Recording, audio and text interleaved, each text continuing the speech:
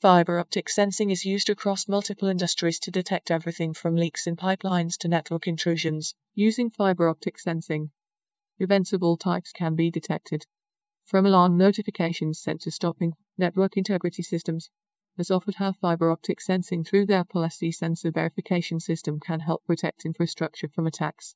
According to NIS, the policy sensor verification system allows users to measure the effectiveness of sensing solutions continually. With the policy TM, user can detect any change in the state of the sensing system, scheduled or on demand, test on the schedule or on demand, without interruption to intrusion detection, make even the most sophisticated attacks exponentially more difficult.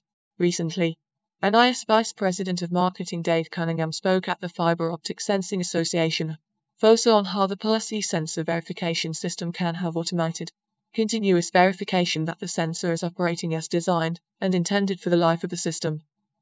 On how the policy sensor verification system can automate that development of marketed continuous verification that the sensor is operating as designed and into the life of the system.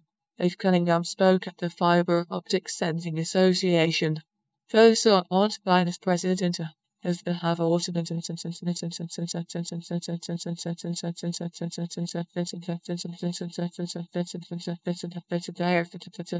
To watch the entire webinar, visit the link here.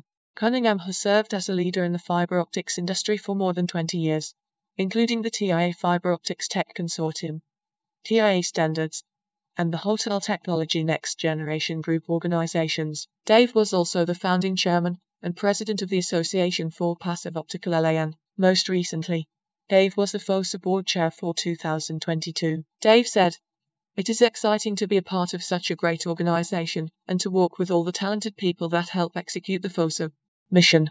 Since 2003, Network Integrity Systems has applied its expertise in optical fiber monitoring to prevent physical and cyber attacks on network infrastructure. It provides users solutions to perform continuous analysis of cables, pathways, and points of vulnerability such as maintenance holes, fence lines, and equipment cabinets, and look for intrusions that occur as a precursor to a physical, cyber attack, tapping, theft of data, or damage that could degrade network performance or availability. Those interested in understanding